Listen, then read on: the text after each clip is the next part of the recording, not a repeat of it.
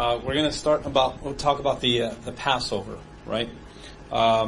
Especially in the sense that it relates to Christ. So first, it will give us a very brief introduction that Christ has always been symbolized with a lamb. So one of the first times we see this is in the Gospel of St. John, or actually a few of the Gospels, but specifically when John the Baptist is baptizing Christ, and it says, and the next day John the Baptist here saw Jesus coming toward him and said, "Behold the Lamb of God who takes away the sin of the world." So it's very clear here, he's making some sort of connection between Christ and the Lamb and sin being removed. Next, and I looked, and behold, and in the midst of the throne and of the four living creatures, and in the midst of the elders stood a lamb as though it had been slain, having 7 horns and 7 eyes, which are the 7 spirits of God sent out into all the earth. So this is from the book of Revelation. And the interesting thing about this is that you have a lamb that's slain. So usually when something has been slain, it's laying over, it's dead. But this, we see that the lamb is standing upright, or it stood, and it looks like it's been slain. Obviously, a symbol of Christ's death and his resurrection. Even though he's been slain, he's still standing. And finally, another example would be, and this is what is interesting, this is from St. Paul, it says, "Therefore purge out the old leaven, that you may be a new lump, since you truly are unleavened. For indeed Christ, our Passover, was crucified for us." So the most important thing about the Passover was the lamb, of course, right? And we'll talk more about that in a little bit. But specifically, how does that lamb relate to us? And why does St. Paul say that our lamb or our Passover is Christ? So, Passover, it's obviously a historical event. This is something that we believe actually took place, and it took place in the land of Egypt. The Jews were enslaved in the land of Egypt, and this was first prophesied or told to Abraham by God. He said that Abraham's descendants will be strangers in a land not theirs, and they will serve them for 400 years. So the Jews, during the time of Jacob, they went to Egypt when there was a famine, because Joseph was the second in the land, and they lived there for 400 years, and then there arose a man that did not know the history of who Joseph was, what he did for the land of Egypt, and Pharaoh enslaved the people, and he feared them to the point that he started to kill the firstborn male, all the male children to keep their numbers down. And so that was not good, obviously. So that was, told to Abraham by God. And finally, we see in the beginning of Exodus that God calls Moses to lead his people out of the land of Egypt, out of slavery and into victory. And Moses goes down to Egypt, and God punishes the Egyptians and their gods with 9 plagues. And then the final plague, which was the Passover, was devastating for the land of Egypt. Obviously, you guys know what happens during the Passover, but we'll go through it real quick to refresh our memories. And this takes place in Exodus chapter 12. And Exodus chapter 12 explains the rites, or the rite of Passover. So we're going to read it together. So if you have your Bible and you want to read, feel free to follow along. Exodus chapter 12. "Now the Lord spoke to Moses and Aaron in the land of Egypt, saying, This month shall be your beginning of months. It shall be the first month of the year to you. Speak to all the congregation of Israel, saying, On the 10th of this month every man shall take for himself a lamb, according to the house of his father, a lamb for a household. And if the household is too small for a lamb, let him and his neighbor next to his house take it according to the number of the persons. According to each man's needs, you shall make your account for the lamb. Your lamb shall be without blemish, a male of the first year. You shall take it from the sheep or the goats. Now you shall keep it until the 14th day of the same month. Then the whole assembly of the congregation of Israel shall kill it at twilight. And they shall take some of the blood and put it on the 2 doorposts and on the lintel of the house where they eat it. Then they shall eat the flesh on that night, roasted in fire, with unleavened bread, and with bitter herb they shall eat it. Do not eat it raw, nor boiled at all with water, but roasted in fire. Its head with its legs and its entrails. You shall let none of it remain until morning, and what remains of it until morning you shall burn with fire. And thus you shall eat it with a belt on your waist, your sandals on your feet, and your staff in your hand. So you shall eat it in haste. It is the Lord's Passover. For I will pass through the land of Egypt on that night, and I will strike the firstborn of the land of Egypt, both man and beast. And against all the gods of Egypt I will execute judgment. I am the Lord. Now the blood shall be a sign for you on the houses where you are. And when I see the blood, I will pass over you. And the plague shall not be on you to destroy you when I strike the land of Egypt. So this day shall be to you a memorial, and you shall keep it as a feast to the Lord throughout your generations. And you shall keep it as a feast by everlasting ordinance. 7 days you shall eat of unleavened bread. On the first day you shall remove leaven from your houses. For whoever eats leavened bread from that first day until the 7th day, that person shall be cut off from Israel.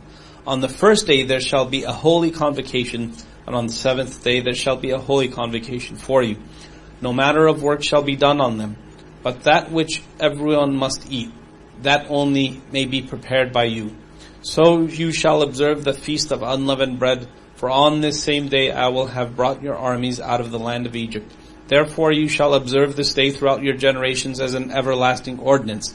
In the first month, on the 14th day of the month at evening, you shall eat unleavened bread until the 21st day of the month at evening. For 7 days no leaven shall be found in your houses. Since whoever eats what is leavened, that same person shall be cut off from the generation of Israel. Whether he is a stranger or a native of the land, you shall eat nothing leavened. In all your dwellings you shall eat unleavened bread. Then Moses called for the elders of Israel and said to them, Pick out and take lambs for yourselves according to your families, and kill the Passover lamb. And you shall take a bunch of hyssop, dip it in blood, and that is in a basin, and strike the lintels and the 2 doorposts with the blood that is in the basin. And none of you shall go out of the door of his house until morning, for the Lord will pass through to strike the Egyptians. And when he sees the blood on the lintel and on the 2 doorposts, the Lord will pass over the house and not allow the destroyer to come into your houses or strike you. And you shall observe this thing as an ordinance for you and your sons forever. It shall come to pass when you come to the land which the Lord will give you, just as he promised, that you shall keep this service. And it shall be, when your children say to you, What do you mean by this service? That you shall say, It is the Passover sacrifice of the Lord, who passed over the houses of the children of Israel in Egypt, when he struck the Egyptians and delivered our households. So the people bowed their heads and worshipped. Then the children of Israel went away and did so, just as the Lord had commanded Moses and Aaron, and they did. So they did. And it came to pass at midnight that the Lord struck the firstborn of all the land of Egypt, from the firstborn of Pharaoh, who sat on his throne, to the firstborn of his captive, who was in a dungeon, and all the firstborn of livestock.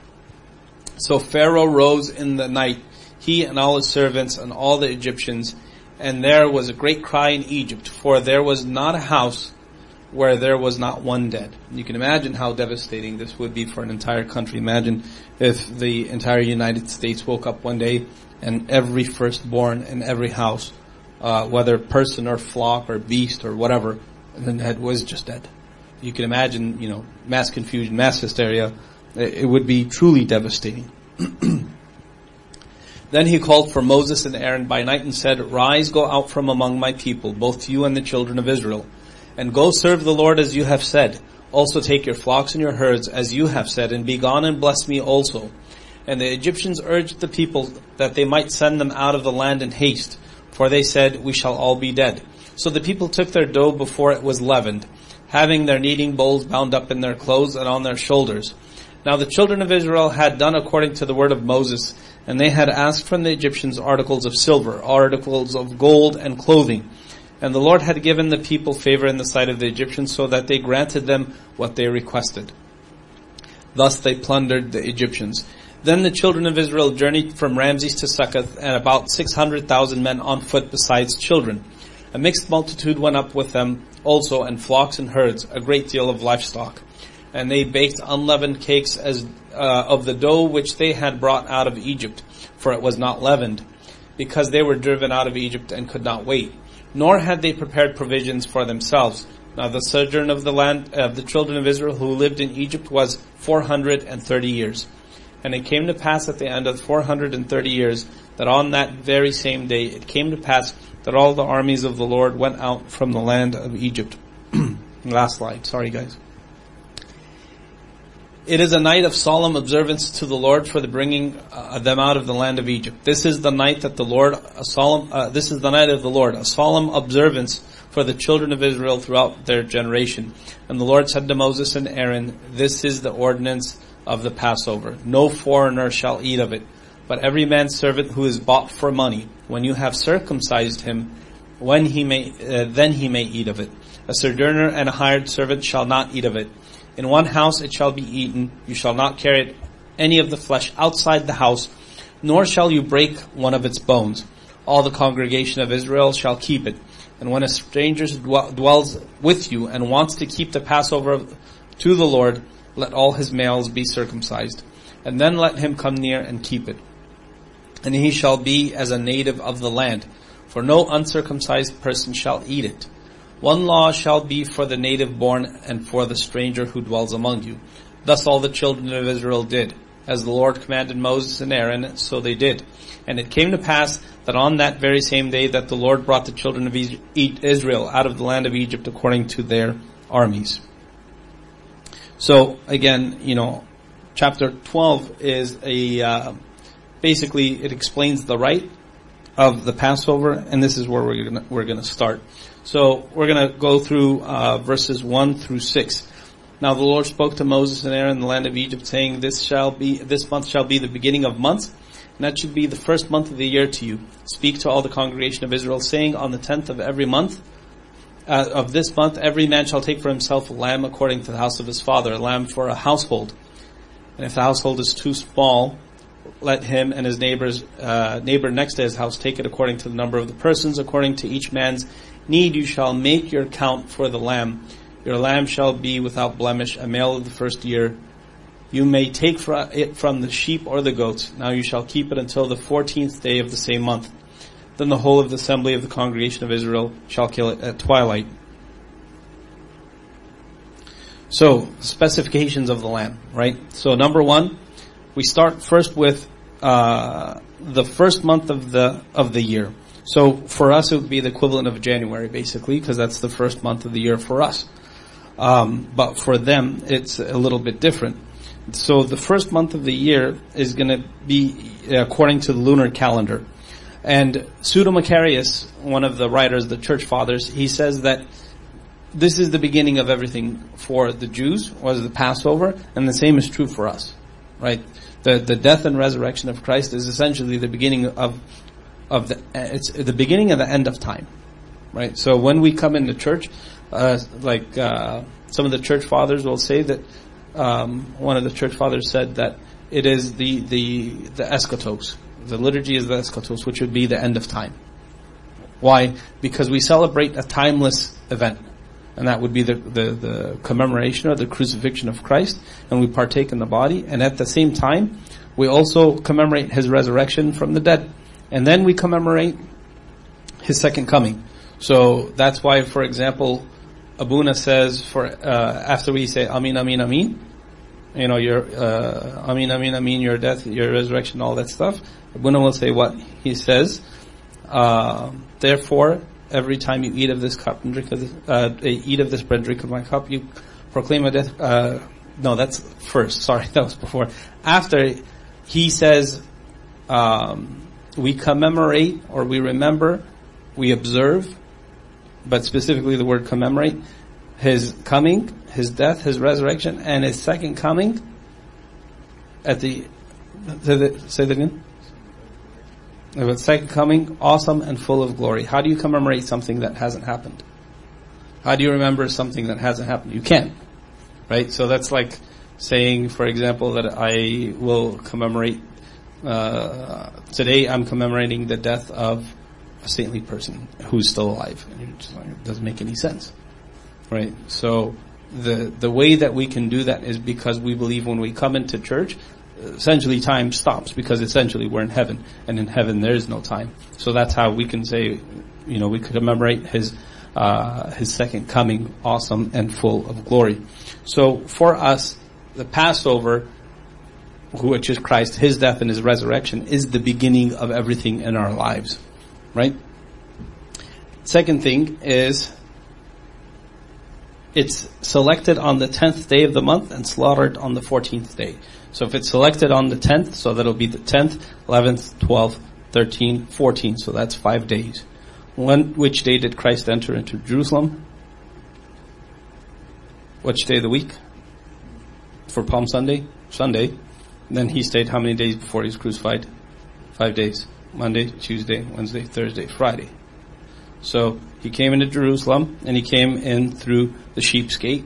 That's what they believe, they believe he came in from the Mount of Olives, and then he was kept for 5 days in Jerusalem, even though he would spend the night at Bethany, and then he was betrayed. He was arrested on Thursday, which was actually the Passover, and then he was slaughtered on Friday, right? The lamb has to be a male and has to be without blemish. Why? That one's pretty obvious. Because Christ came as a male human being. Right? And he came and he was sinless, he was pure, he was a perfect man, perfect God, perfect in every way, so therefore he has to be without blemish. And he has to be young, because young is healthy. You can't offer God something that is less than perfect. And I think, obviously outside of the symbolism of that in relation to Christ, that also applies to our lives. If I offer something to God, I have to offer him the best that I have.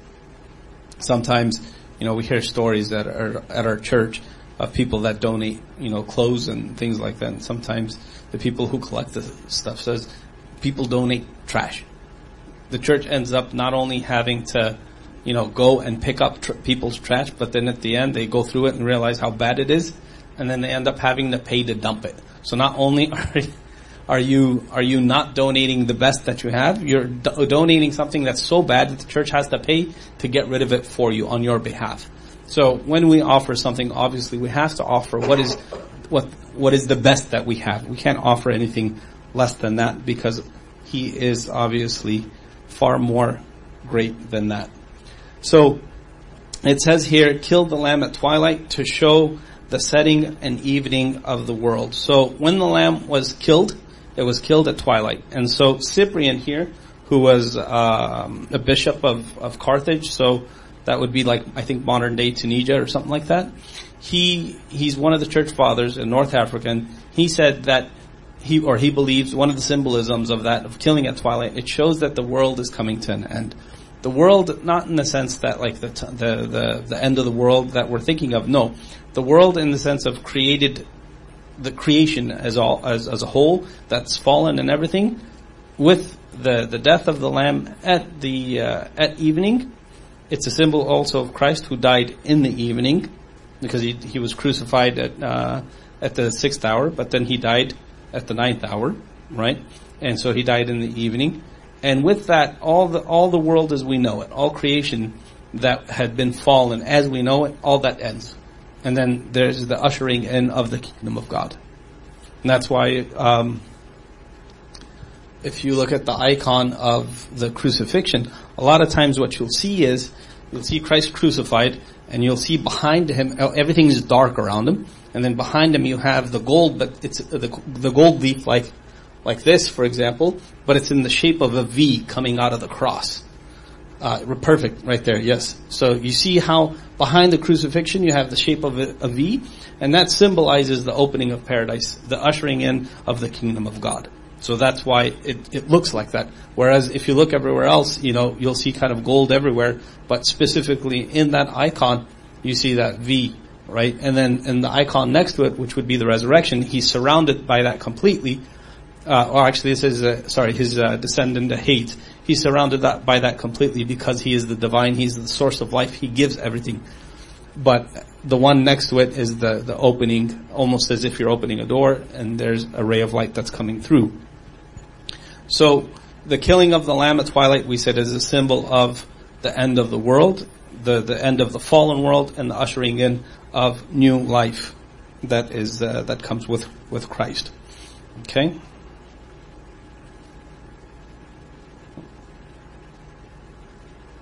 Sorry, there's a bunch of hyperlinks here. If I miss them, I go.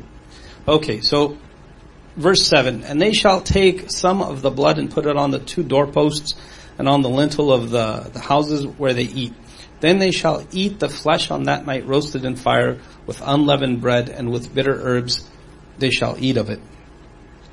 So, this is a picture of, what it would have looked like. Obviously, they have a door, and so you would take some of the hyssop and you'd put it into the blood of the lamb that you just killed, and you would put it on the 2 doorposts and the lintel. And when I was younger, I always heard how this was a symbol of the cross. Did anybody else hear that? Yes. So, and I was always kind of confused about it, and I always wondered, how is that a symbol of the cross? Well, if you take, let's imagine that there's a door in the middle of that, and you have the 2 upright posts and the transverse post, and if you take them and you just rearrange them, it is essentially the cross. 2 upright, or an upright motion and transverse motion, and that is your crucifix right there. So that was always a symbol of the cross.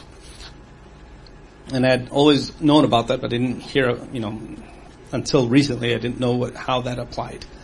Now, if it's a type, St. John Chrysostom writes, and he says, now if its type had so much power, both in the temple of the Hebrews and in the midst of the Egyptians, when sprinkled on the doorposts, how much more power does the reality have?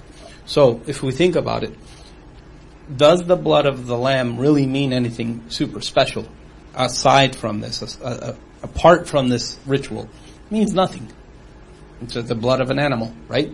But because it is a symbol of something so great, it was able to save the Hebrews from devastation and set them free from slavery in Egypt. And it is a symbol of something that is super important, which is obviously the sacrifice of Christ. So when we come to church on Sunday and we partake of the blood, this is not something that's a symbol. We believe that it is in reality the blood of Christ. And if the ritual, or if the symbol of the real thing is so powerful to ward off death in that event, how much more power does the actuality of what we partake have? And so when you put it in that, in that light, you really kind of approach the mysteries with a much more serious attitude. I know that some of the other churches, the adherents will take communion basically twice a year. The adults, the children take communion. They say they're pure, so they take communion all the time. But the adults will take communion basically around Christmas and the Feast of the Resurrection, and that's it. Because they say, I don't want to overdo it because it's far too precious, far too far too great for me to kind of take it lightly, and so I better just be on the safe side and not take it as much. And then, so when they approach with great fear. Obviously, there's something to be respected about that, but obviously, I don't think that's the right intention. The intention is for unity. So St. Basil says you commune 3-4 times a week, if you can. So I don't think twice a year is good. But I do understand what the point is, that a lot of times we just go take communion, and you partake of the holy body and the precious blood as if you're, just getting a snack or whatever it is. But I think if we actually understand the power of the mystery of the holy mysteries, I think it would change our lives. Unleavened bread and bitterness. So I want to talk a little bit about the unleavened bread. I know that you guys know a lot of this. Leaven is obviously yeast, and what's that a symbol of? Sin. do you know why it's a symbol of sin?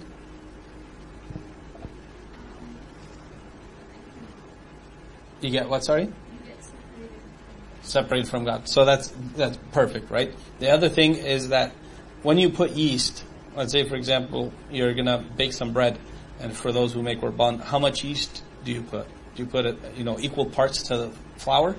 No, you just put a little bit. So for a whole bunch, you put like a teaspoon or something like that. And the same thing is true for sin in our lives.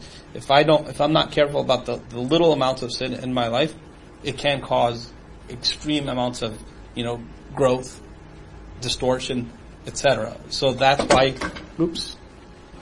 why sin is yeast or leaven is a symbol of sin. So when they offer the sacrifice of the Passover, the next step after that, the first day, was they were to remove all leaven from their house, all yeast. And the same is true for us, right? We are supposed to be, once we partake, or before we partake, we're supposed to have all the sin that's in our lives sorted out. And they take it out for 7 days. Why 7? Because the world was created in 7 days. And so it's a symbol of all of creation, all of time. And so it's a number of totality. So if I remove sin from my life in total, that's what God wants, right? So, another example of this would be when Christ was walking with his disciples and he said to them, beware of the leaven of the Pharisees. Do you remember that verse? And so they didn't understand what he meant by that. And so they said to each other, is he upset with us because we didn't bring bread? Is he upset because, And he said, no, we just had the feeding of the 5,000. You saw how many, how much bread you guys had left over. It has nothing to do with the bread. Be careful of the hypocrisy. So sin again is symbolized by yeast or leaven. So that's the unleavened bread, and why he wants us to remove that from our lives. And then this was interesting. Why the bitterness? Why did God want them to eat the lamb with bitter herbs? Origen writes and says, but we eat the flesh of the lamb and the unleavened bread with bitter herbs, either by being grieved with a godly grief because of repentance unto salvation. So sometimes feeling bad for our sins, it's not always a bad thing, obviously. It's a good thing. We have remorse, and that remorse can be bitter, right? It's just like when St. Peter denies Christ, and it says Christ looks at him, he sees him, and then he basically runs out, and he weeps bitterly. But that weeping bitterly immediately kind of showed him where he was. And that eventually would later obviously lead him to repentance. And the same is true for us. So, but we eat the flesh of the lamb and the unleavened bread with bitter herbs, either by being grieved with a godly grief because of repentance unto salvation, which brings no regret, or by seeing and being nurtured from the visions of the truth which we discover because of our trials. And this is the reason why I like this quote was the second part. I'll read it again. Or by seeing and being nurtured from the visions of the truth which we discover because of our trials. And sometimes when we pass through trials in our lives, and it's, and they're really painful, a lot of times that reveals the truth of who we are. And sometimes, for example, in spiritual life, we'll feel that we've attained a certain spiritual status or a certain spiritual level, and you pass through a trial and you quickly see how you lose some of the grace that you've been given. You lose some of that, some of the peace, the godly peace that you had, and you quickly realize how weak you are, and then you see the reality of the situation, which is it's only by God's grace and His mercy that you attain that peace to begin with, and it has nothing to do with your ability, your prayers, your effort. It's really all due to Him. And so when you see that truth is bitter, that truth is painful, that truth is not something that's enjoyable, but at the same time it's something that is necessary for further growth, further development. And because if you stay at that same state and you never really mature past that, you're never going to mature into what you're supposed to be. So, we have essentially an idiom in our daily lives that sums this up: the truth hurts. The truth does hurt, and it is painful sometimes. But at the same time, without the visions of the truth, we're not gonna go anywhere. Verse 9, do not eat it raw nor boiled at all with water, but roasted in fire with its head and its legs and entrails. And this is the really interesting one, because usually, it's either a full burnt offering, like in the Old Testament, or they would actually gut the animal and take out some of the entrails and wash them, and they'd offer up some of the fat and stuff like that. So, this is one of the few sacrifices, or maybe even the only sacrifice, where they roasted the whole thing whole. They did not gut the animal. Okay, everything was whole. You shall let it alone. You shall let none of it remain until morning, and what remains of it until morning you shall burn with fire, and thus you shall eat it with a belt on your waist, your sandals on your feet, and your staff in your hand, so you shall eat it in haste. It is the Lord's Passover.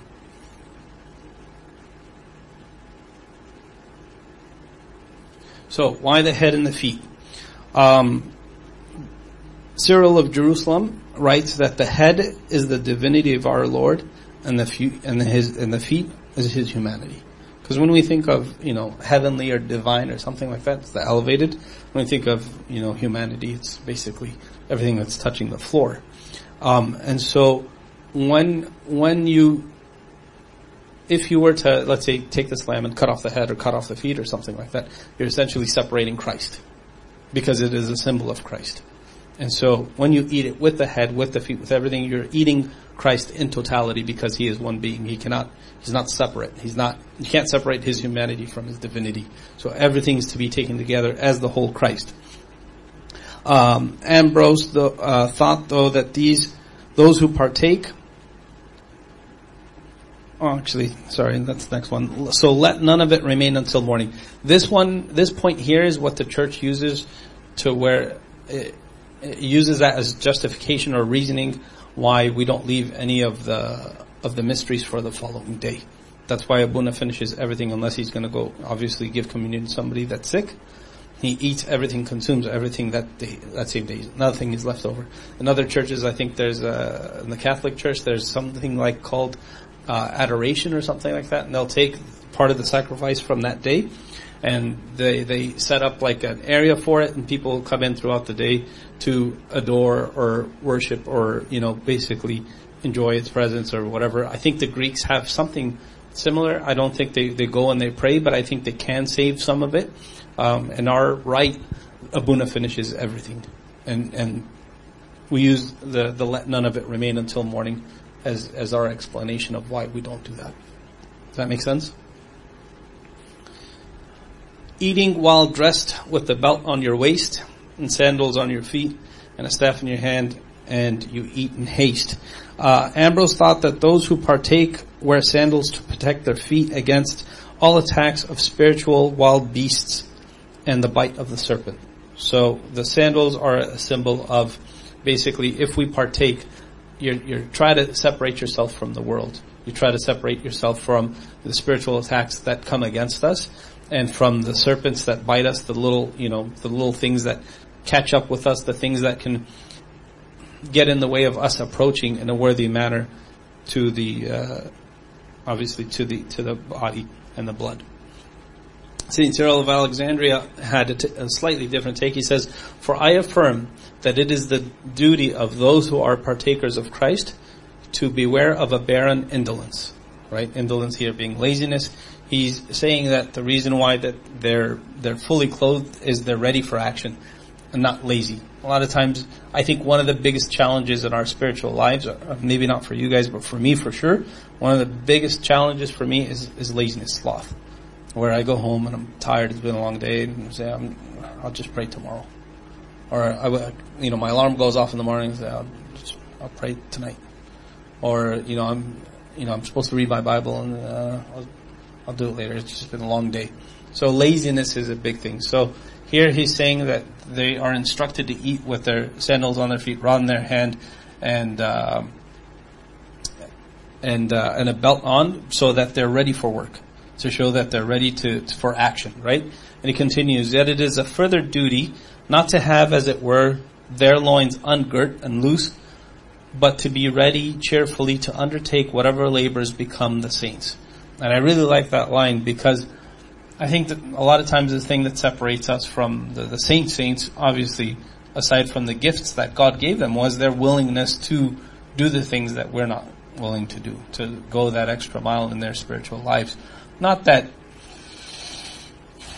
if I did that, if I, just go through and have a check mark and I just go, yeah, I went to liturgy, I go 3 times a week and I do this and do that, and then I'll automatically become a saint. It doesn't work that way, obviously. But their desire to be with God, like when we hear about Pope Krolos, whose daily routine was wake up at 4 o'clock in the morning, pray morning praises, and then pray midnight praises, then do the morning doxology, and around then it'll be time for the liturgy to start, so he prays the liturgy, then he'll go meet with some people, rest for a little bit, and in the evening he goes and he has the Ashaya. And then he'll meet with some more people, and then he goes to sleep, and he wakes up for midnight praises at 4 o'clock, and that was every single day in his life. Every single day. Not once a week, twice a week, every single day.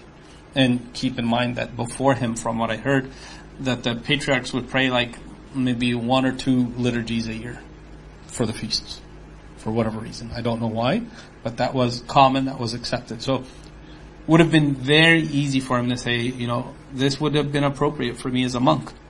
But now that I'm patriarch, I've got responsibilities. I have a flock to look after. But he didn't see it that way. He saw that the best thing he could do for his flock was to pray for them.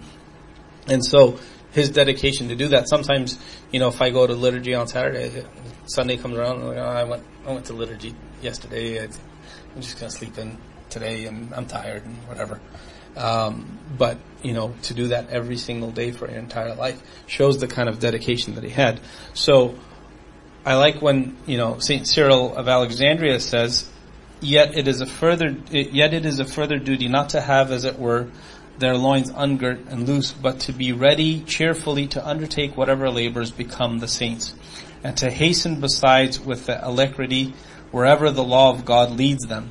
For this reason, he very appropriately made them wear the garbs of travelers. So the garb of travelers is obviously shows that you don't have one place that you got to stay. You're never comfortable, right? But for us, for example, when Abuna is praying the part after we say Erepo Esmo Thoeb, or may their blessings be with us all, amen. He says, those, O Lord, whose souls you have taken, repose them in the paradise of joy. And we too who are sojourners. What does a sojourner mean? It's a traveler. Why? Because this is not our home. This is not where we're meant to be. A lot of times we feel like our lives here on earth are something that's going to last forever. We live our lives as if we're going to live forever. We work hard. We let stuff that happens, negative things that happen at work get to us. And it really upsets us, etc. We lose sight of the fact that, even if I live a very long life, 120 years, in the grand scheme of things, in the grand scheme of eternity, how much is 120 years? It's nothing. And so we always have to remember that we're sojourners. And that's why even, when it came to the patriarchs, Abraham, Isaac, and Jacob, they didn't have a dwelling place. They lived out of tents. Nomads. Even though there were houses at that time. But God wanted them to always remember that they are sojourners in this land. Right?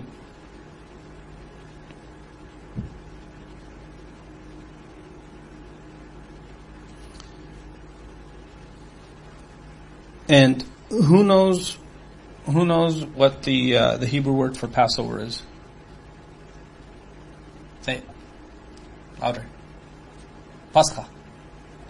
So the Hebrew word for Passover is Pascha. So what we call our Holy Week is essentially what we say Passover, but in Hebrew.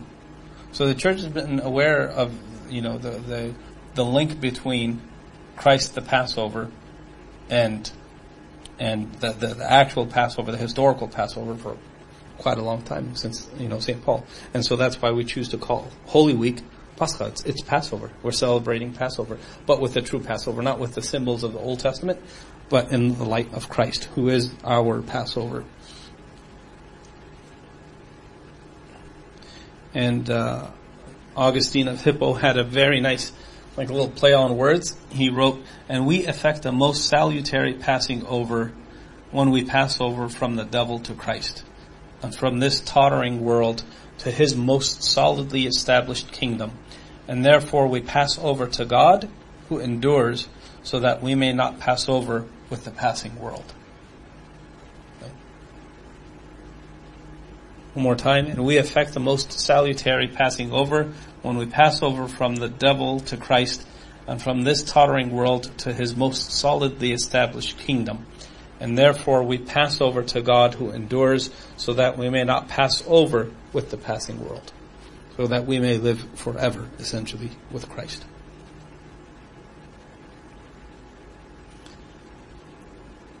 And I'm not going to go, verse by verse here. I'm going to stop only where I have these little hyperlinks. There we go.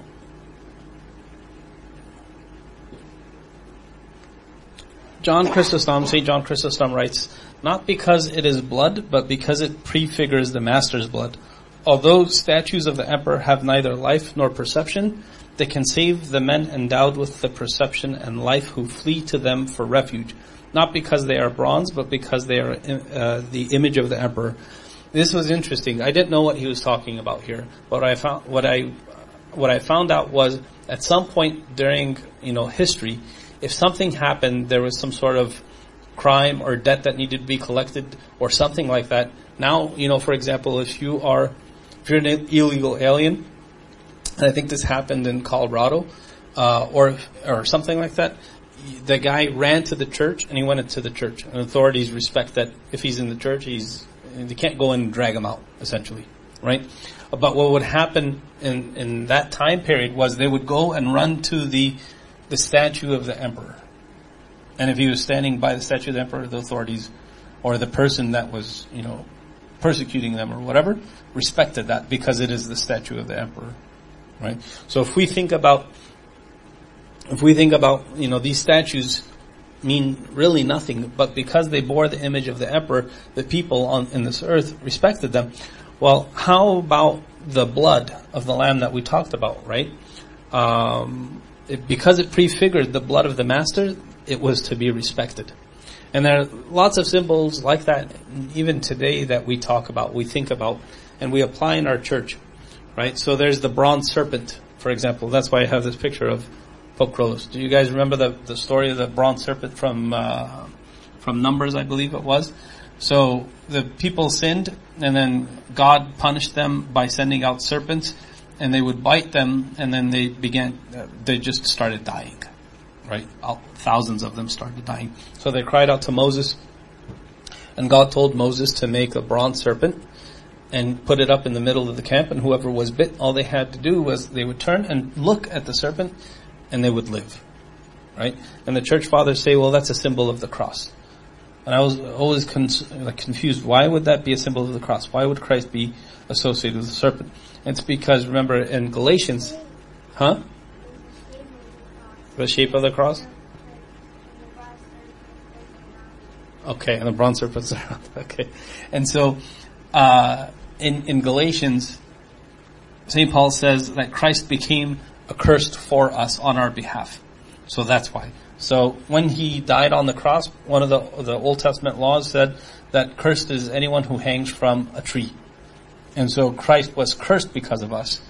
Not that he did anything wrong, but because he was hanging essentially from a tree, which would be the wood. So he became accursed on our behalf. So that's a symbol of the bronze serpent. And now our bishops and our patriarch, when they walk in, they hold that staff. And at the top of that staff are two serpents looking at each other. And the symbol behind that is, don't look to me. I am a symbol of Christ. So look at the cross. That is your Savior, not my person. Does that make sense? Okay. So that's the bronze serpent. Next is the sign of the cross. So we all do the sign of the cross. I like the story of St. George, where they brought a magician one time to try to kill him.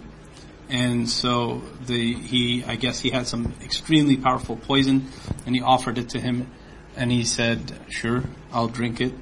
And so everybody's watching and they're wanting to see what happens. And before he takes it, he does the sign of the cross on it and drinks it. And nothing happens to him. So the magician says, no, this guy's, it's because he did the sign of the cross. Refill it again. Don't let him do the sign of the cross. And so he says, okay. And so they do it. They give him the cup. And so St. George says, okay, do you want me, to drink, if this is the circle of the cup, he says, do you want me to drink from here? And he points with his mouth because his hands are tied behind him. Do you want me to drink from here? Would you like me to drink from here?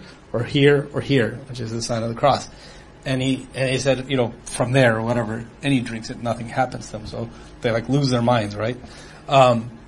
Same is true. There are lots of stories about St. Anthony and even Abuna Faltos. It happened where they would go in the monastery. In the desert, they needed to sleep. They draw a big circle around them and they do the sign of the cross in the sand all around outside that circle. And they go to sleep and they wake up the next day or in the middle of the night or whatever, and they look and there are wild beasts and serpents and scorpions all outside that circle, but nothing is allowed to come inside. So the sign of the cross, even though, essentially you're kind of making some motions, but the power that it carries behind it is the power of the actual cross of Christ. So it's a symbol of something that is so great that even the symbol bears strength. Right? And then the same is also true for icons. Icons give us a window into the life of these saints. When I pray in front of an icon, I'm not praying to the piece of wood that's standing in front of me. I'm praying to the person that it symbolizes. I'm asking for their intercession on my behalf. It is a window for me to reach that person. And it's been obviously blessed by the church.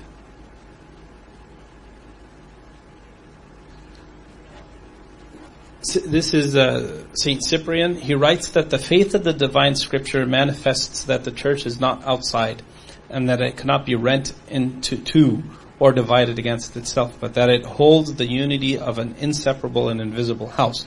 So that essentially what he's saying is he forces them to eat in one house and not go from one place or the other to show them that the church is to be unified.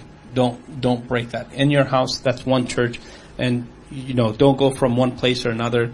Stay in your house because that is the unity of the church, or a symbol of the unity of the church.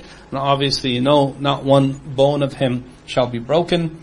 And that's the symbol of the two thieves that were crucified with Christ. They break their legs, they come to Christ, and they find that he's dead, because obviously the lamb is a symbol of him, that no bone shall be broken, so Christ dies early. And then we see the criteria for the partakers. This is an ordinance of the Passover. No foreigner shall eat of it, but every man's servant who is bought for money. When you have circumcised him, then he may eat of it. A sojourner and a hired servant shall not eat of it. So, this here. Do we have anything like that similar today that applies to our church? Yeah. Right? So the similarity would be baptism. Because circumcision, according to Romans chapter 6, is a symbol of baptism. And unless you're baptized, you can't partake of the sacrifice.